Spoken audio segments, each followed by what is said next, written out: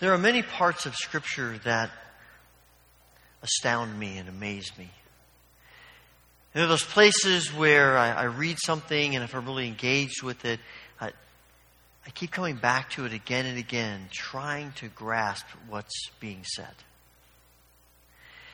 One of those places for me is the 10th chapter of John's Gospel. In this chapter unfolds, Jesus is talking about sheep and shepherds. He's talking about the difference between him, the good shepherd, and all the other wannabe shepherds. And he makes the difference between them, and he talks about how these other shepherds, they're hired hands. They aren't really committed to the flock. Something happens, they run. And he says, that's not who I am to you. And you get to verse 10, and he makes this astounding statement. He says, the thief comes to steal and kill and destroy. But I have come that you might have a rich, satisfying life. Some translations say, I've come to give you abundant life. It's that phrase that stops me in my tracks. That Jesus comes so that we might have a rich, satisfying, abundant life. And the thing about that that's so amazing to me and fascinates me is that I think one of the great struggles of our human nature is to believe that's true. We spend so much of our lives fighting with God about that. When life doesn't happen the way we want it to, when we feel disappointed, when we are disappointed in God, when there are troubles and difficulties and struggles, one of the first things that we wrestle with is believing that God really wants us to have this kind of life. That God's intent for His creation is blessing. And we wrestle with that, and the evil one keeps whispering in our ears, like he did Adam and Eve, that's not really who God is. And all of life, and really in one way, is for God to convince us that this is who He is, that His desire for us is to bless us. But the other part of that is how God goes about blessing us. And the source and the ways in which God brings blessing into our lives as His people. And that brings us to Psalm 133. Because Psalm 133 says, it begins, how good and pleasant it is when God's people live in unity.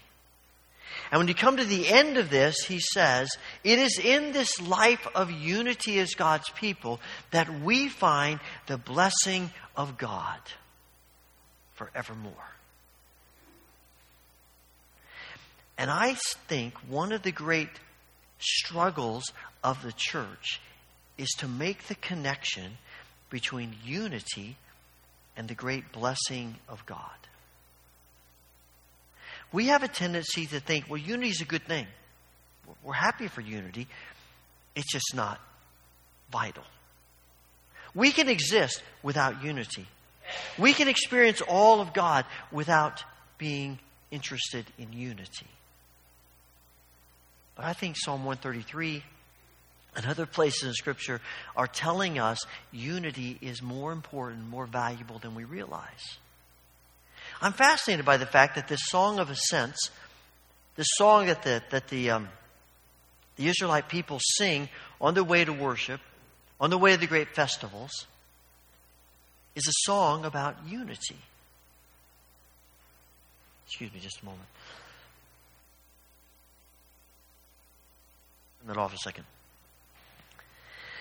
Here they are on their way, walking together to worship, on their way to Jerusalem, on their way to celebrate this great festival of God, and they're singing about unity. And they're saying, this is one of the greatest things that God could ever do. This is one of the greatest blessings of life, unity. You think about the things in your life where you say, this would be so awesome to experience. This would bring joy and blessing. When I think about things that are wonderful, when I think about things that are good, when I think about my life being blessed, think about those moments. And the psalmist says, that's what unity is. That's what it feels like when God's people experience unity. And to make that point, the psalmist says, let me give you some metaphors. Let me give you some pictures of that. And here are the pictures that the psalmist gives us. This kind of unity is like precious oil poured out on the head, running down on the beard, running down on Aaron's beard, down on the collar of his robe. It's as if the dew of Hermon were falling on Mount Zion. And you and I read that and go, really? What does that even mean, right? You're going to pour oil on my head? I'm going to be sitting here drenched in oil? I don't know. I got to tell you, that doesn't really sound like good and wonderful to me. It sounds kind of sticky to me when I think about it. Of course, you have to understand their context. So you go back to the book of Exodus, go back to the book of Leviticus. God brings his people out of Egypt. They build the tabernacle. And God says, now when you come to worship, I'm going to assign Aaron and his family to be priests. They're going to represent me to you, and they're going to represent you to me. They're going to be the people who stand in the gap. And you're going to come and sacrifice. And Aaron and his sons and their descendants are going to take those sacrifices, and they're going to offer those for you. And they're going to be the people who are going to help you worship me and help you know me and experience me. And the fascinating thing about all of that is that God initiates that. The Israelites don't come to God and say, okay, you've called us to be your people. Can we have a relationship with you as your people? Can we have a way of knowing you and you knowing us? That'd be really great if we could. That's the last thing on their minds. God says, before they have a chance to even think about it, I want to be close to you. I want to be intimate with you. I want you to be my people. I want to be your God. And the whole system of worship is how we're going to do this. And the priests are going to be right in the middle of all that happening. And so when they come to worship, when they come to sacrifice, when they come to pray, when they gather together and the priests are standing before them, the priest is there representing the presence of God to them. And it is a joy to them to have that experience. And how does God get all that started? He says to Moses, all right, bring Aaron before all the people, and I want you to anoint him with oil. You know, we anoint with oil and we put a little thing on the forehead. We ought to try this. Maybe that would be fun. You know, of course, we'd have to clean up afterwards, right? Do this outside. But if we put a little speck of oil on him. They pour oil on the head. And Moses pours oil on Aaron's head. And the oil throughout Scripture, Old and New Testament, represents the presence of the Holy Spirit. That's one of the reasons why we anoint people at times when we pray for them, particularly for healing. Because it's a symbol of the Holy Spirit being present as we pray. And the oil being poured on Aaron's head, and the same thing on Samuel does for Saul and David, is the presence of the Holy Spirit. And God is saying, this is something I have done. I am here. I am present. This is a good thing.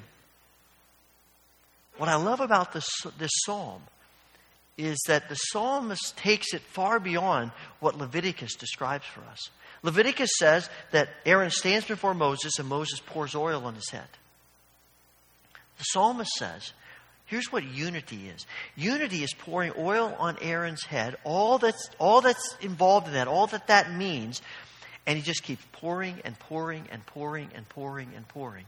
So much oil. You don't get this description in Leviticus. So much oil that his hair is drenched, his beard is drenched, his clothes are drenched, and there's a puddle of oil all over the ground.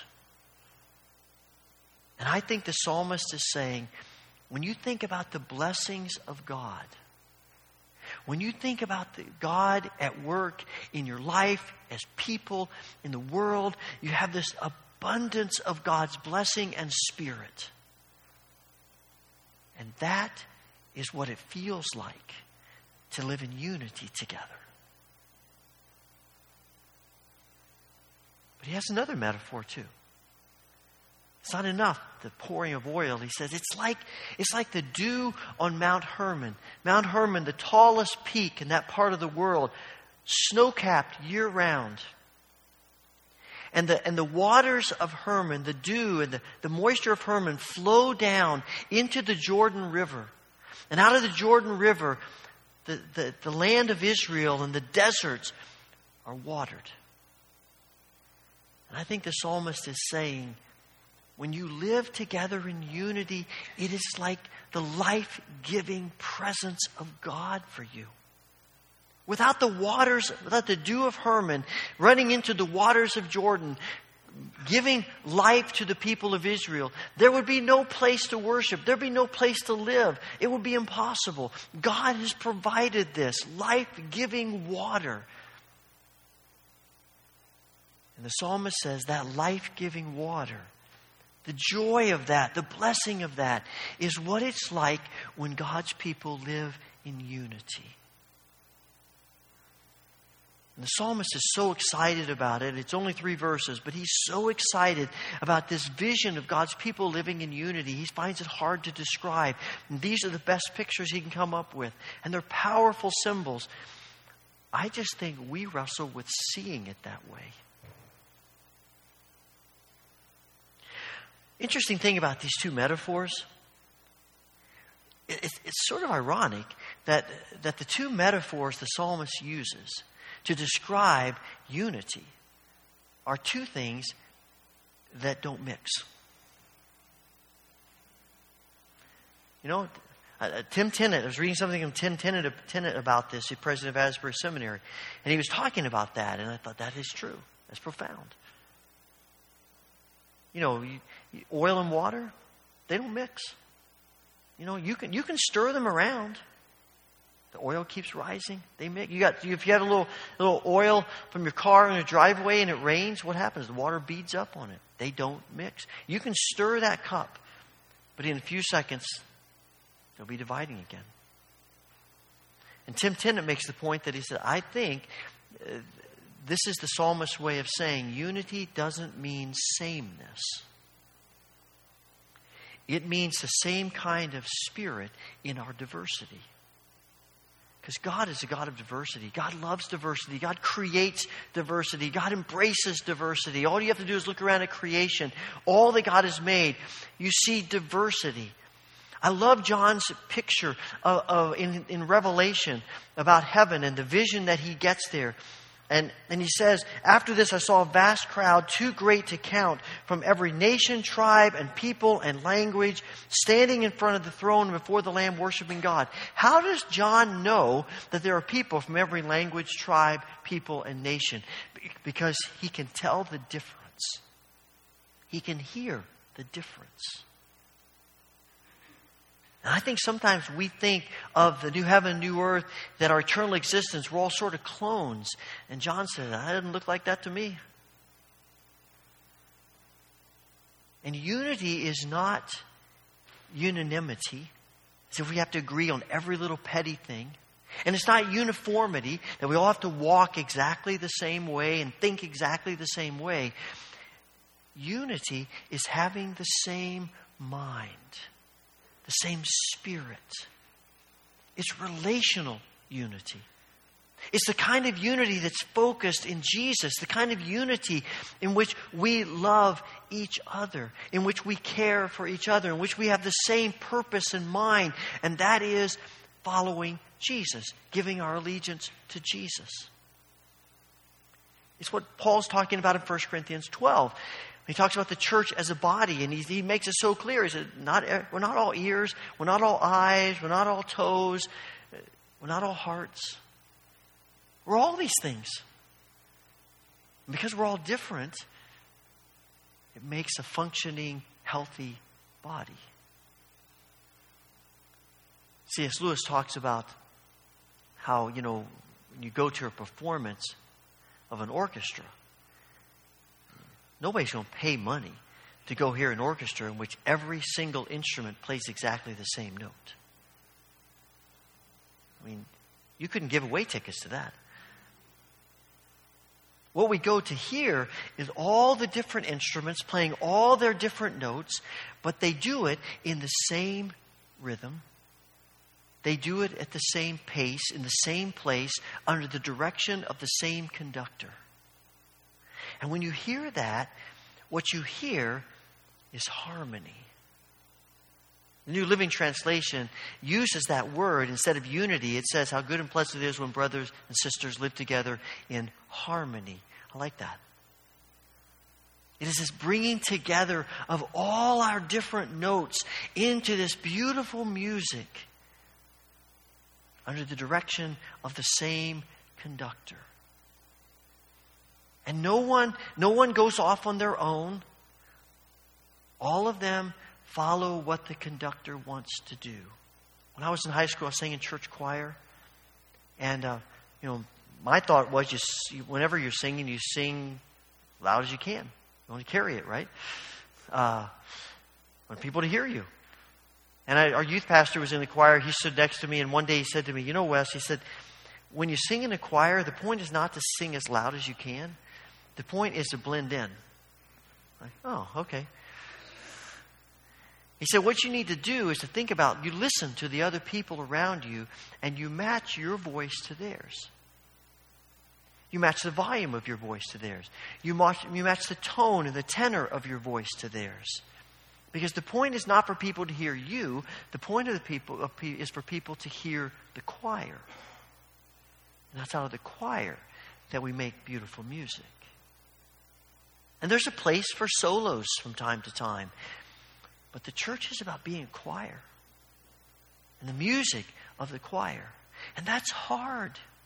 Because what that means is we have to adjust ourselves to other people. And that impinges on our freedom. And none of us want anything to impinge on our freedom. We want to do what we want to do the way we want to do it. However, whenever we want to do it. But the call of the gospel as the church is to say, I change how I operate to some degree in order to be a part of the bigger picture. The greater good. It's not sameness.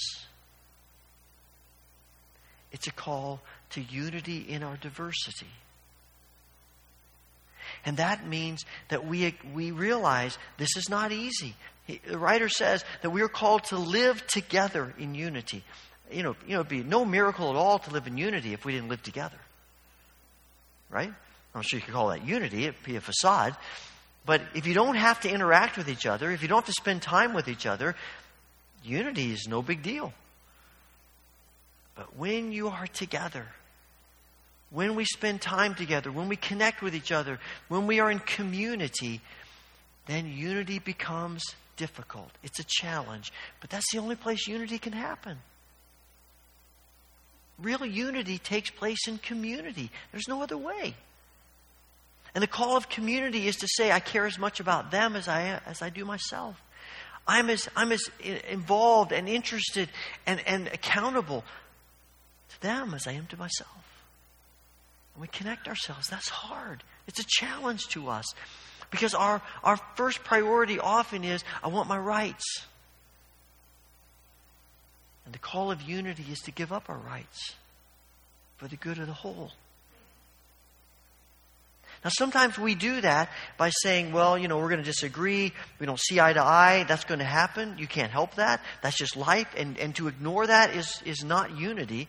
That's denial. And the gospel never calls us to denial.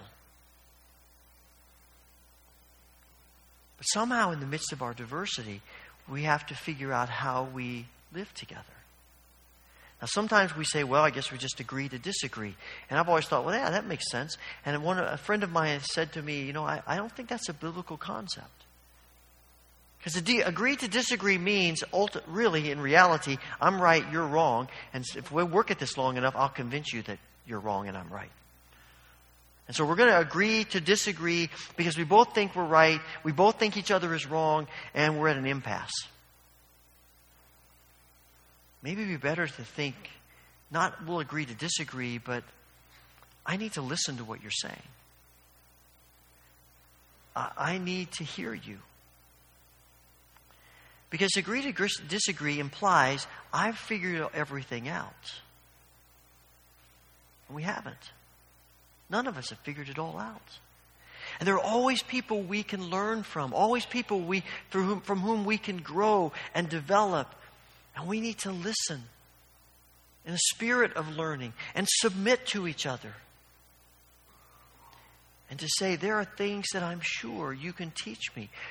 I don't have to change what I believe is my core beliefs, and I don't have to change the things that I believe are right.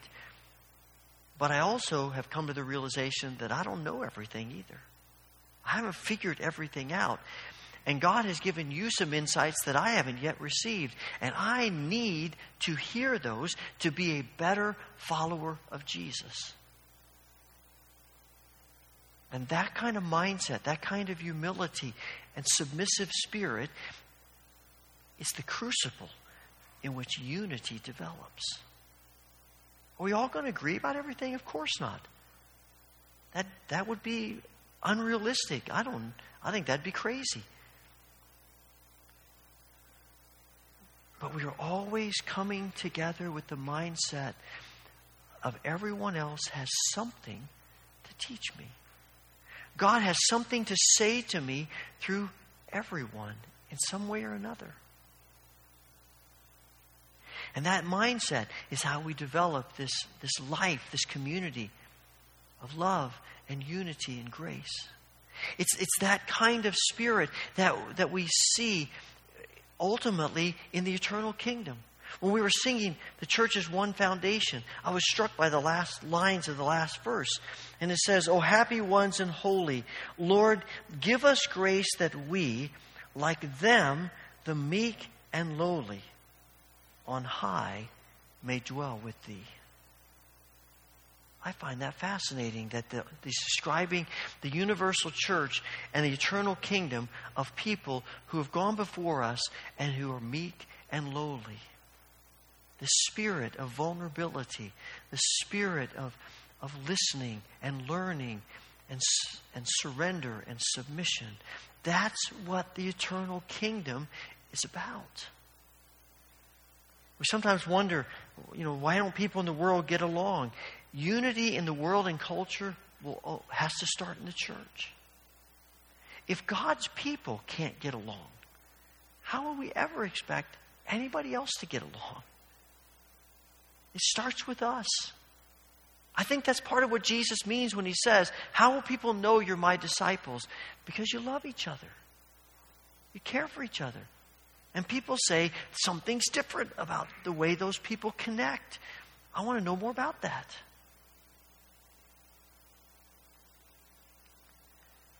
It's a challenge. In the passage we read in 1 Corinthians, Paul, right after his greeting, he jumps right into it. He doesn't mess around. He's saying, look, I hear the divisions among you. What is this about? How can there be divisions in the church of Christ? Some follow Apollos, some Paul, some Peter, some only Jesus. And are these people divided? And he gives them this whole thing about, the importance of unity and trying to get rid of their divisions. And then you come to verse 18 and he says that the message of the cross is foolish to those who are headed for destruction. And I sort of always thought that Paul's changing his subject matter. And if you're in your Bibles, probably it has a different heading there. It's starting a different section. And I see those things separated. But it just struck me recently that they're actually connected. And I think what Paul is saying is the people who are divisive, the people who are promoting these divisions, see the cross as foolishness. Because the cross is about surrender and submission. The cross is about giving up our rights. The cross is about loving. The cross is about humility. No wonder the cross looks foolish. Because the whole heart of divisions is arrogance. And Paul says, folks, you don't realize how serious what you're doing is. You're saying the cross is foolish, and that's leading you to destruction. But we who have recognized that the cross is the way of the gospel, we've seen the cross as the power of God to unite us together in Jesus.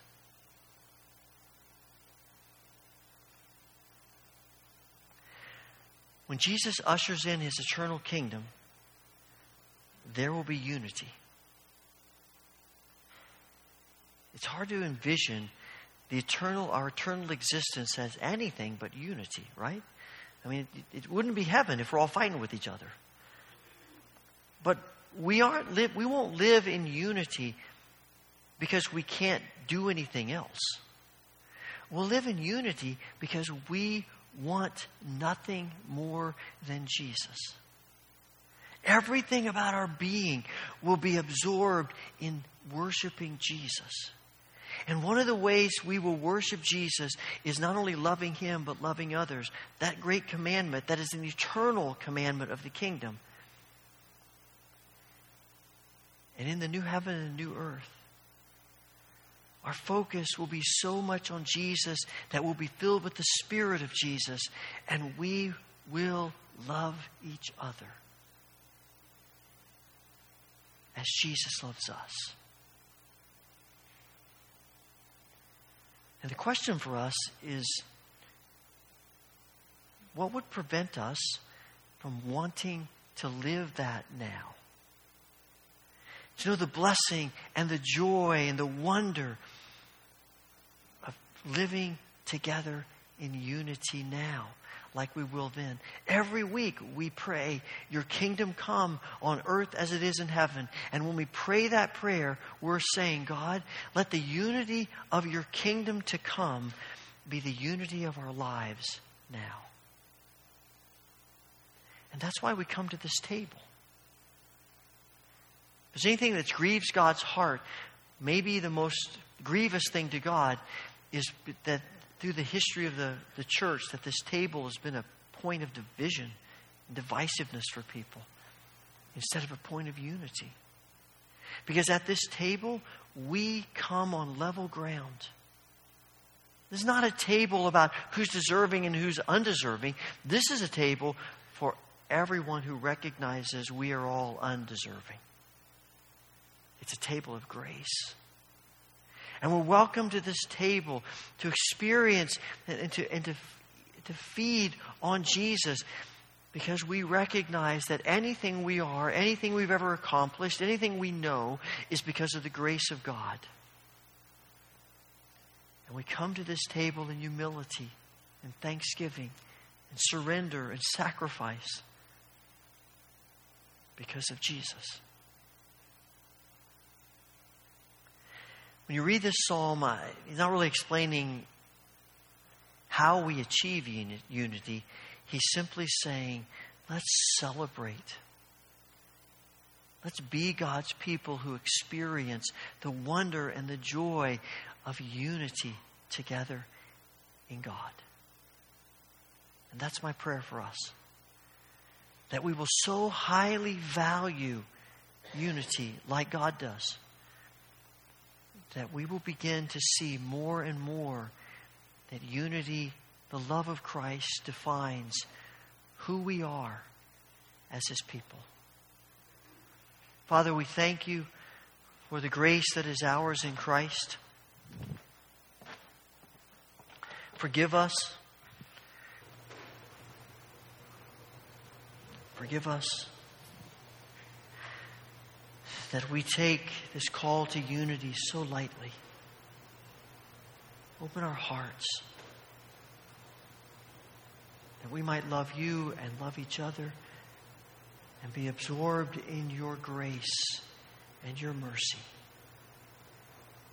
May your blessing rest upon the bread and the cup which we receive today, and let it be food for our souls through the grace of Jesus, in whose name we pray. Amen.